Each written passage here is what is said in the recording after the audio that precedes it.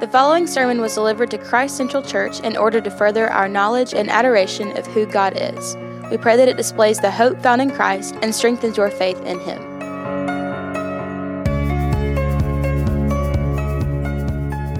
Well, it's going to be weird, but if you have your Bibles, would you join me in John chapter 1? We have been in Hebrews for a few weeks together as a church. If you're our guest, it's our practice to preach primarily verse by verse through books of the Bible. And we have one sermon left in the book of Hebrews. And we will cover that text next week. But this morning we're going to be in John chapter 1 because today, being Christmas Eve, is a celebration of the incarnation of God becoming flesh, and as John tells us here, dwelling among us. Chances are we all know the story really, really well. We know the story of Mary and the angel's visit. We know the story of the manger and the wise men. If we're not careful, we can think of the incarnation, we can think of Christmas as something that happened all of these thousands of years ago, and it's just this historical story that we like and that we have decor up this time of year and look at nativities. And if we're not careful, we sort of stop realizing what it is that the incarnation is showing us and is teaching us today. Because there is much application, there is much effect of the incarnation in your life and in my life. The reality, the truth that the Creator God became man and made His dwelling among us really changes everything. And the coming of Christ should inform us in a lot of ways on how to live. And that's sort of where my mind has been over the last week as I've thought of the incarnation and what it is about Christ coming that informs and changes how I see life and how I should live. And for some reason, my mind sort of went to and got stuck on and dwelled on that Christ coming in the form of a man made virtue visible. That the incarnation makes virtue visible. I think maybe my mind went there because we are living in a battle over virtue. More so than any time that I remember in my life. I'm not that old, 40 years old, but it seems more than ever there is a battle over virtue in society. And we hear this language. We usually hear it in the terms of virtue signaling. That there are people who are just virtue signaling. And maybe you hear that language, you hear the word virtue, and you think, I hear that, I think I know what that means, but I'm not really even very sure what we mean by virtue. Well, what is virtue is maybe the question we should start with if we think in terms of the incarnation making virtue visible. Well, virtue is living in a manner that is right. That's virtue. That's the easiest way to define it. That's the easiest way to understand it. That to live virtuously is to live rightly. It's to live upright. Virtue is the elevation of what is considered the highest moral character. That is virtue. To live with the highest of moral character, to live rightly. I'll give you a way that we use the language, and you'll know it. If I said to you, patience is you would know it. Well, what does that mean? It means that patience is a good quality to have, right? It means that patience is a good thing to practice. That at times, patience is right. That patience is of a high moral character. That's virtue. Now, to live virtuously, to have virtue, is embedded in mankind. It is. The reason why it's sort of embedded in mankind is because we are created in the image and the likeness of God. And God is altogether virtuous. The problem comes that sin has clouded out our ability to see God, to see the God of virtue. And so in our effort to be virtuous, because it's embedded in us, in our effort to be virtuous, because the God of all virtue has been clouded out by sin, then we seek to define virtue in our own ways, and virtue begins to be twisted. That's where we're living today. And it's probably where mankind has been since the fall, but it feels like this, for me at least, more than ever. That darkness has clouded out true virtue, because true virtue comes from God, and our sin has clouded him out, and so we seek to find virtue and define it in our own ways. Again, I will give you an example. Many would say that the highest of all virtue is love. The highest of all virtue is love. And I probably would agree with that statement. But because God, who is the one who defines what is virtuous, is clouded by the darkness of sin, the notion of what constitutes love becomes twisted. So in our culture, if we say the highest of all virtue is love, then we must say then, well, what is the greatest expression of love? And the culture would say the greatest expression of love is acceptance. But that isn't how God would describe love. God doesn't describe love in terms of acceptance. How would God describe love? God would describe love in terms of sacrifice. I'll give you some examples. John 15:13. Greater love has no man than this, that someone lay down his life for his friends.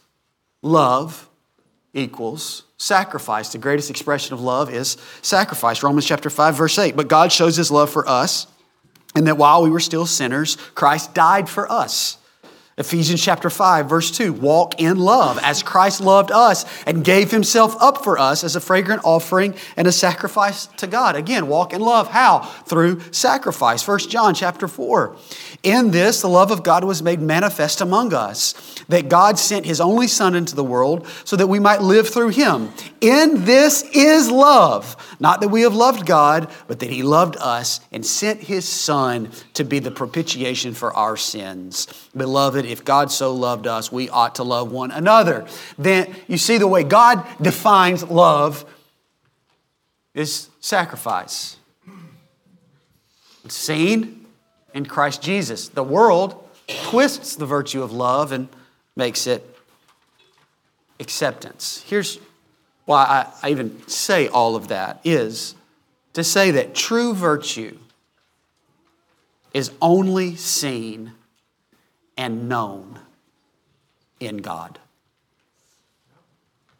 True virtue, if you want to be virtuous, if you want to have virtue, the highest of moral character, then that only comes in seeing and knowing God. But darkness clouds this out. And darkness is the state of all of creation. Darkness. Before the incarnation, before the light comes, we dwell in darkness. One of the ways that the Old Testament prophesies of the coming of Christ is Isaiah chapter 9, verse 2, I believe. It says, "Those who dwell in darkness have seen a great light."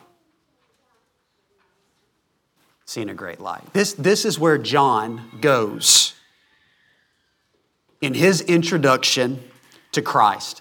And it is different than all the other gospel writers. John has no record of the nativity. John has no genealogy.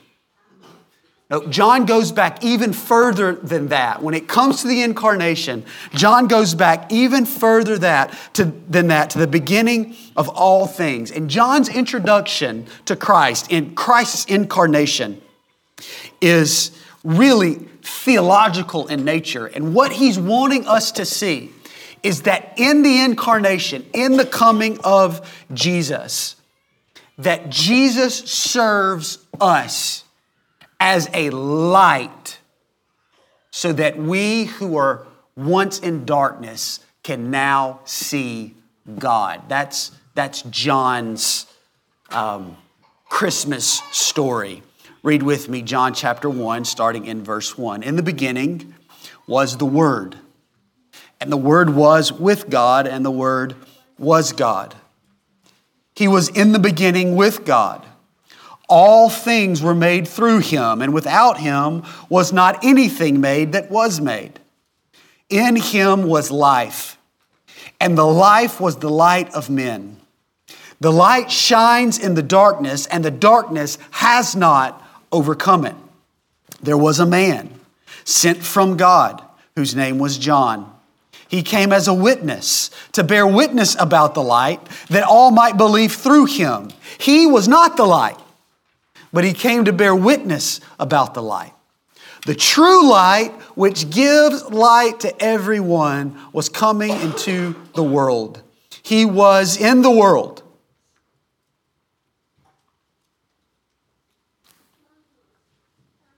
and the world was made through him, yet the world did not know him. He came to his own, and his own people did not receive him.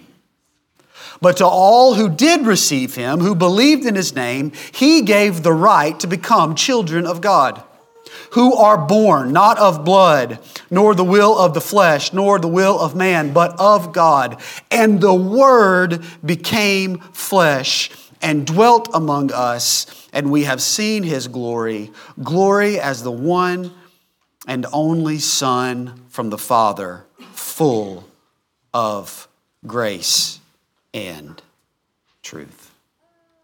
John takes us back. And he takes us all the way back, past the manger, past Mary. He takes us all the way back so that we can see that in the incarnation is the light of the world. You see this theme of light and darkness all throughout the text.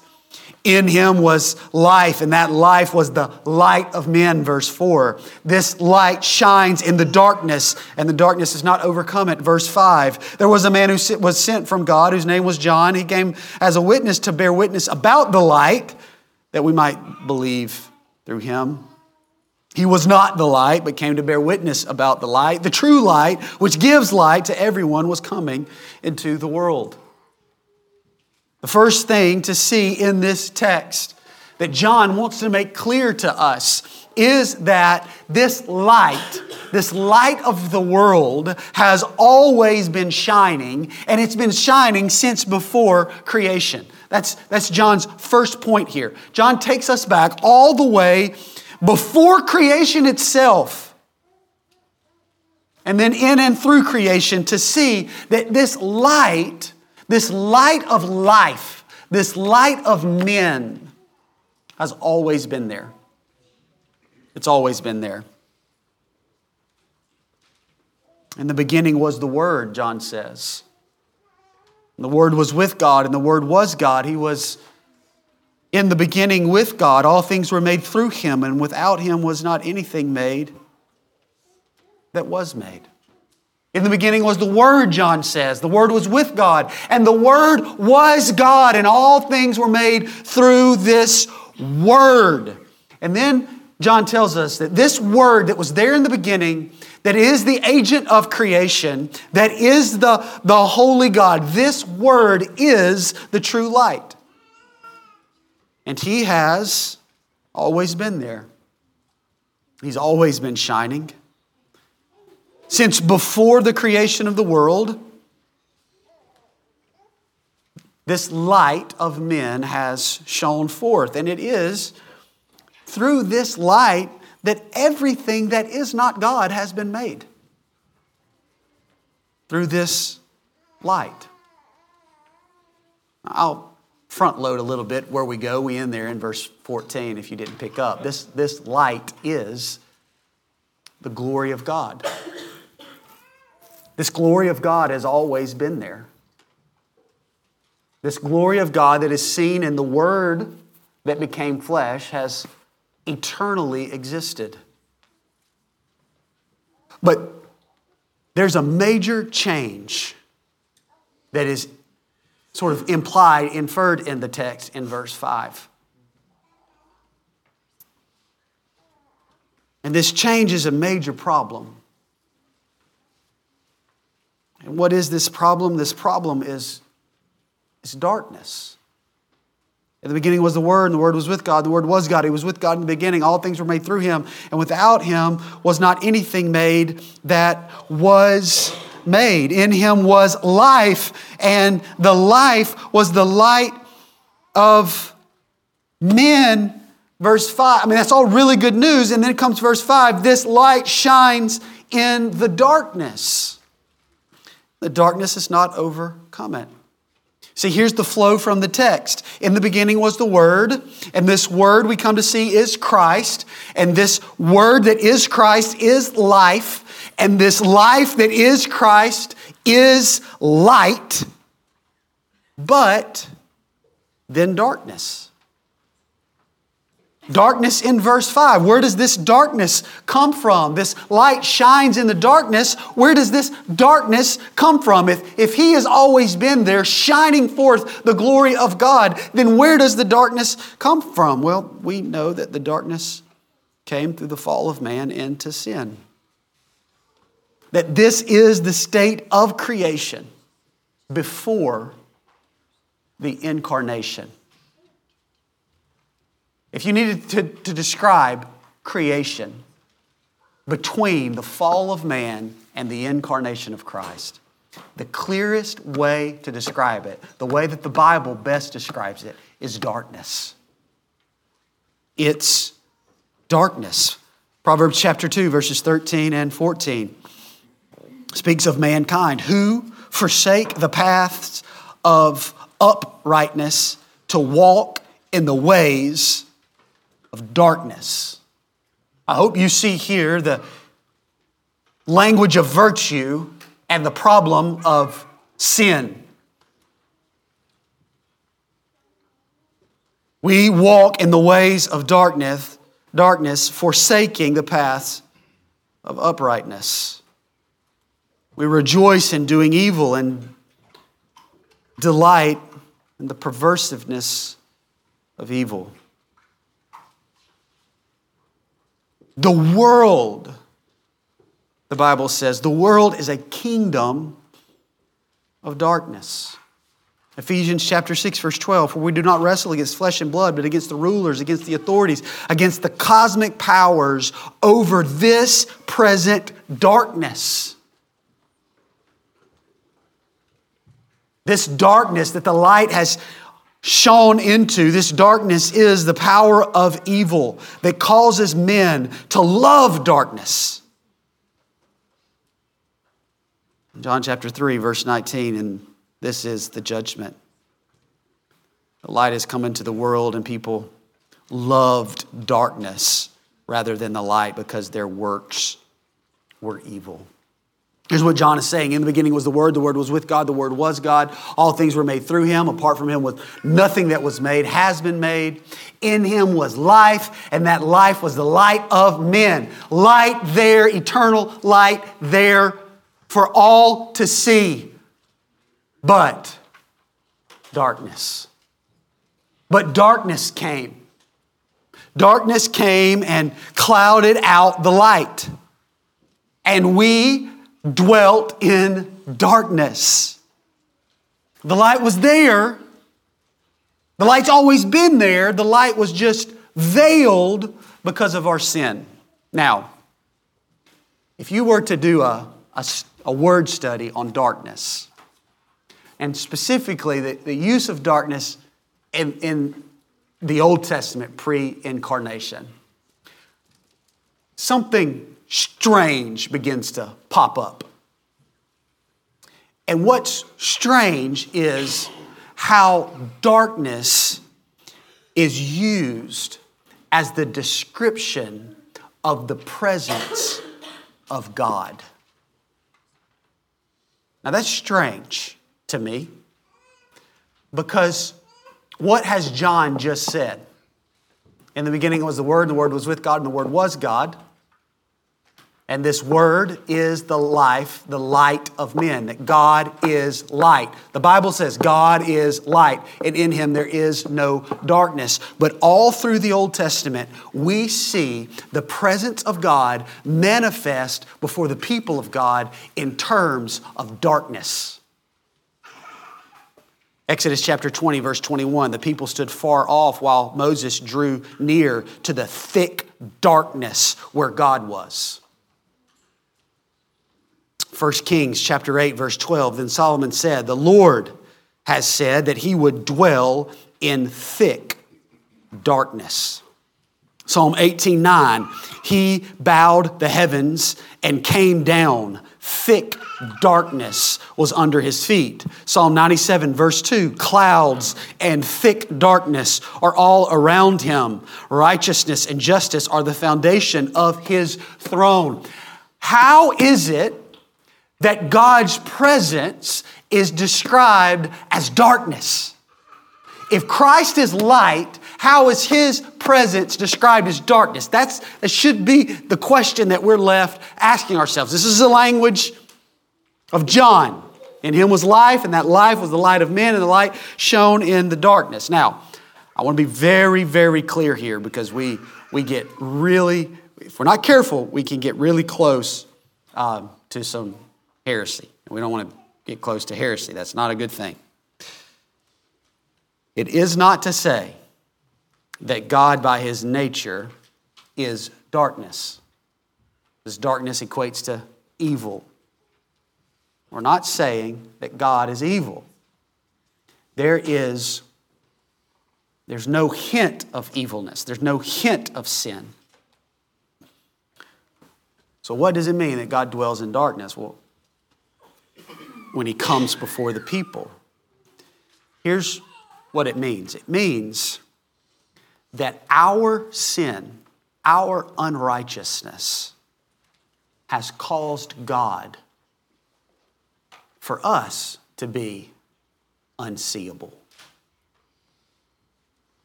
our sin makes it where we cannot see Him and live. And so when God would come and manifest Himself before the people of God, He would, because of our sin, do so in darkness. 1 Timothy chapter 6 says of Christ, who alone has immortality, who dwells in unapproachable light, whom no one has ever seen or can see. You see, this is the problem of our sin. The problem of our sin is that it brings darkness. The problem of our sin is that it clouds out the light of the glory of God. It clouds out the light of Christ. Our sin leaves us in darkness, and it causes us to stumble and to grope, looking for the way. In darkness, trying to figure out what's right, what's virtuous. But our sin makes God clouded. We can't see Him. That's why verse 5 is such really good news for you and for me. That when Christ has come in the incarnation, when He came, the light, the eternal light of God shone forth in the darkness. We dwelt in darkness. Mankind in darkness. So God became man so that the light of Christ could break through the darkness. The light shines in the darkness. And here's the good news. The darkness, it does not have the power to overcome the light. In Christ, the light has come. In Christ, light shines in the darkness. And this darkness, John says, this darkness will not overcome the light of Christ. The darkness no longer can swallow up this light. The darkness cannot defeat this life. Because now the true life has come. The true light has come. And in Christ Jesus. And He is invincible. He is invincible. Again, Jesus spoke to them in John chapter 8, verse 12. He says, I am the light of the world. And whoever follows me will not walk in darkness, but will have the light of light. Listen, this is really good news for us because it feels like the darkness is going to overtake us. It feels like we will be overcome.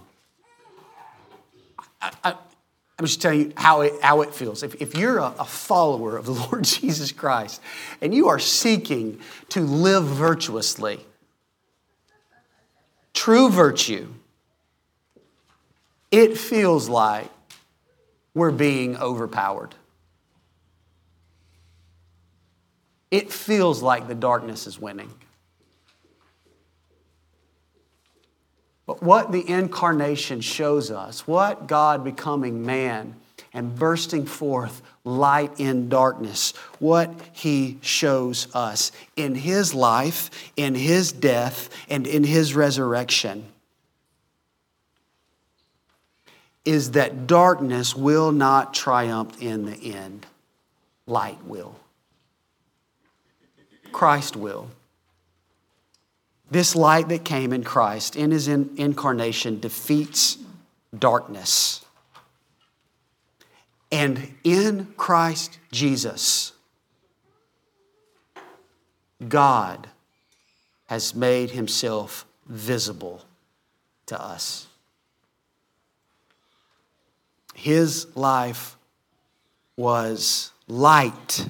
That's what the text is showing us. In Him was life, and this life was the light of men. It cannot be defeated because His life is invincible. He could not be defeated by darkness. He is still full of life. And His life is the light of men because His life illuminated, His life made God visible. That's what the incarnation did. The incarnation made God visible in the darkness of humanity because He came in humanity to shine a light. That's the culmination of these verses. In Him was life, and the life was the light of men. The light shines in the darkness, and the darkness has not overcome it. Now, there was a man sent from God whose name was John. He came as a witness to bear witness about the light that all might believe through him. He was not the light, but came to bear witness about the light. That's not John the Apostle, that's John the Baptist, because there were many who were following him who believed that he maybe was the Messiah. And so John the Apostle is making it clear, no, John the Baptist is not the one foretold. John the Baptist is not the everlasting word. John the Baptist is not the light. John the Baptist came to bear witness about the light. But now the true light, verse 9, the true light, which gives light to everyone, was coming into the world. In darkness, the light of Christ came to make visible God to humanity. He was in the world. That is to say, He was in the world. He was in flesh. He was in the world. The world was made through Him, yet the world did not know Him. I mean, there's a sense in the language here of just how absolutely preposterous this is, right? I mean, that God came in the world which He made, but the world didn't know Him. Why did the world not know Him? The world didn't know Him because the world dwelt in darkness. The world didn't know Him. He came to His own people, but they didn't receive Him. He came to the Jews, the ones to whom this promise was made, that those who dwelt in darkness will see a great light. He came as light of the world, but they didn't receive Him. Still clouded by their sin. But to all who do receive Him, to all who believe in His name, He gave them the right to become children of God, who were born not of blood, nor the will of the flesh, nor the will of man, but of God. And then the culmination in verse 14. And this word, this pre-existent eternal word that is life, that is the light of men, this word became flesh. He took our nature. He took our nature so that the darkness could be broken through. He took our nature and He dwelt among us. He made His dwelling among us. Now there's, we could preach a whole sermon on the word dwelt here. It's literally tabernacle. He tabernacled among us. It's obviously full of Old Testament reference. That the tabernacle was the place where God dwelt with His people. It was the tabernacle that was surrounded in this cloud of darkness. Well, Christ came in flesh and He made His dwelling. He tabernacled among us in flesh, but He didn't do so veiled in darkness. Not this time. No, this time, as He made His dwelling among us, this time, now, He makes God visible. Now He is light. And in Him, we see His glory. Glory as the only Son from the Father, full of grace and truth. Christ in his incarnation made the invisible God visible. Christ in his incarnation made the clouded by sin clear for us. Christ in his incarnation made his dwelling among us so that we could see the glory of God in Christ Jesus. What is the glory of God? The glory of God is God's very nature. It's his very essence. It's his radiant holiness. It is his virtue, his moral excellence shining forth. In Christ Jesus, the glory of God is made visible for all to see. What was it that Moses wanted to see? God, would you show me your glory? God said, Moses, I can't show you my glory, and you live because of sin. You can't do it. So I'll hide you in the rock, and I'll cover you over, and I'll pass by you, and you can just barely get a glimpse of the backside of me. And Moses came down and did what? Shone forth what? Light. Light. The glory of God is manifest in light.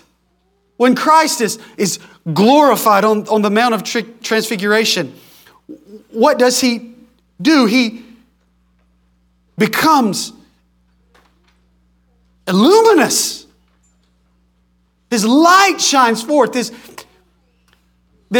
high, moral, excellent character of his very nature on display as unapproachable light. The glory of God, his splendor, his majesty, his excellence, his preeminence, his grace, his truth. In Christ Jesus, the glory of God, which was hidden to Moses, has now been made visible for all to see. In Christ Jesus, what was once clouded is clear. In Christ, we see God. We see God in his living. We see God in his character.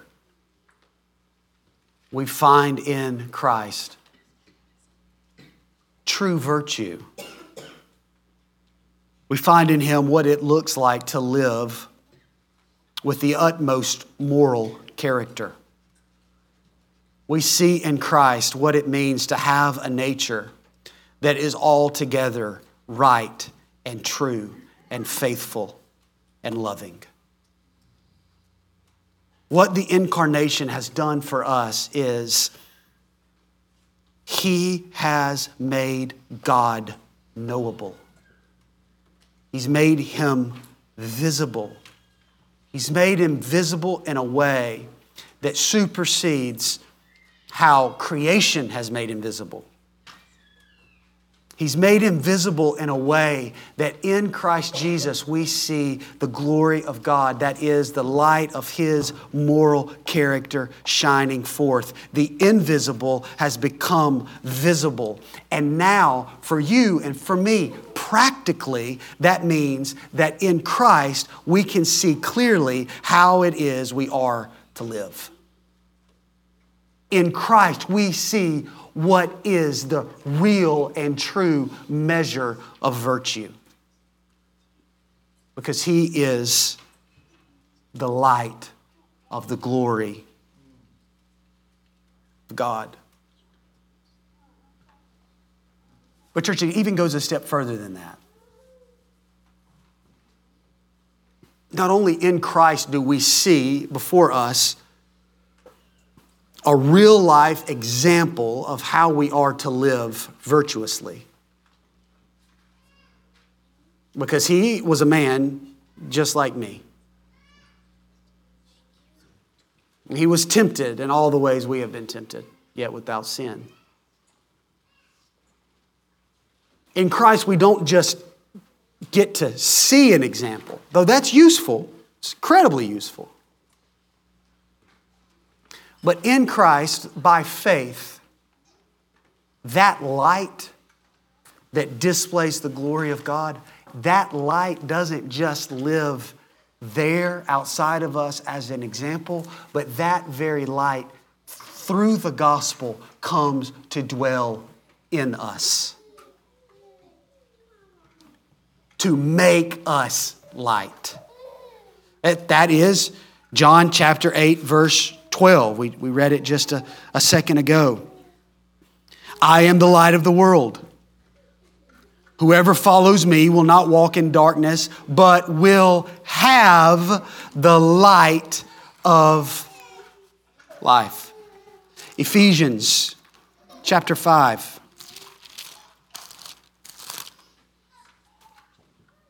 Verse 8.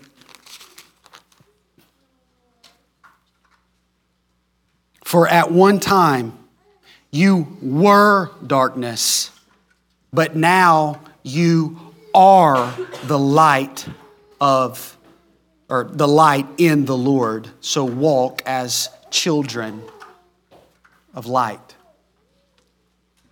In the gospel, in the incarnation, not only is God made visible to us in the life of Christ, but God is made to come and live in us, the glory of God displayed through us as we become light.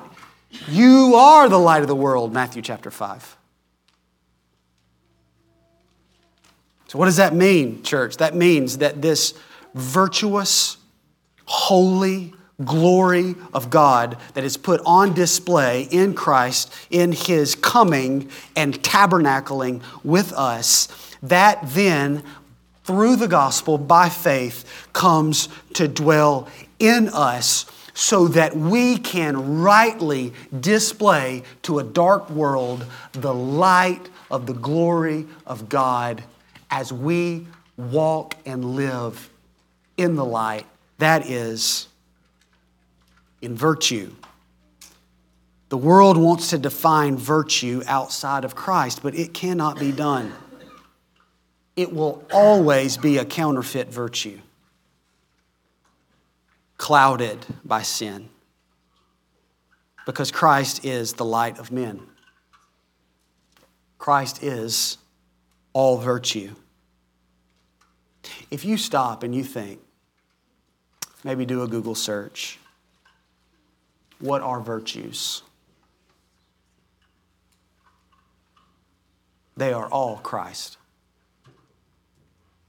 He is honest and kind, humble and patient. He is true and honorable. He is just and He is pure, and He is lovely and He is loving, because He is the light of the world. He is the glory of God. He has made God visible. The radiant glory of God, which was veiled in darkness, has now shone forth in light in Christ Jesus. And by faith, that light can live in you. It's one of the things we see in the incarnation. That's a very strange Christmas sermon, I understand. But maybe we as a people need to think a little more deeply about really what it means for the Word to become flesh and to make His glory among us, so that we can see His glory as the one and only, full of grace and truth. Father, would you help us see in Christ the radiant glory of God made visible. God's full character on display. Moral holiness, no shadow, no hint of darkness, no hint of evil, no hint of wrongdoing or sin. Christ in the flesh made the invisible visible, because in the God-man we see the glory of God displayed for us in His virtue. In His virtue. And so would we, by faith, then receive this light, be born again, and receive a new life that is light, the light of Christ in us, so that we can, on this earth, live virtuously. And by doing so, let our light shine before men so that they may see our good works and glorify our Father who is in heaven.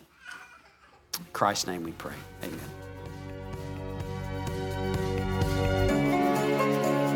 Thank you for listening to this Christ Central Church sermon series. To find our gathering location and more sermons, visit christcentralchurch.net.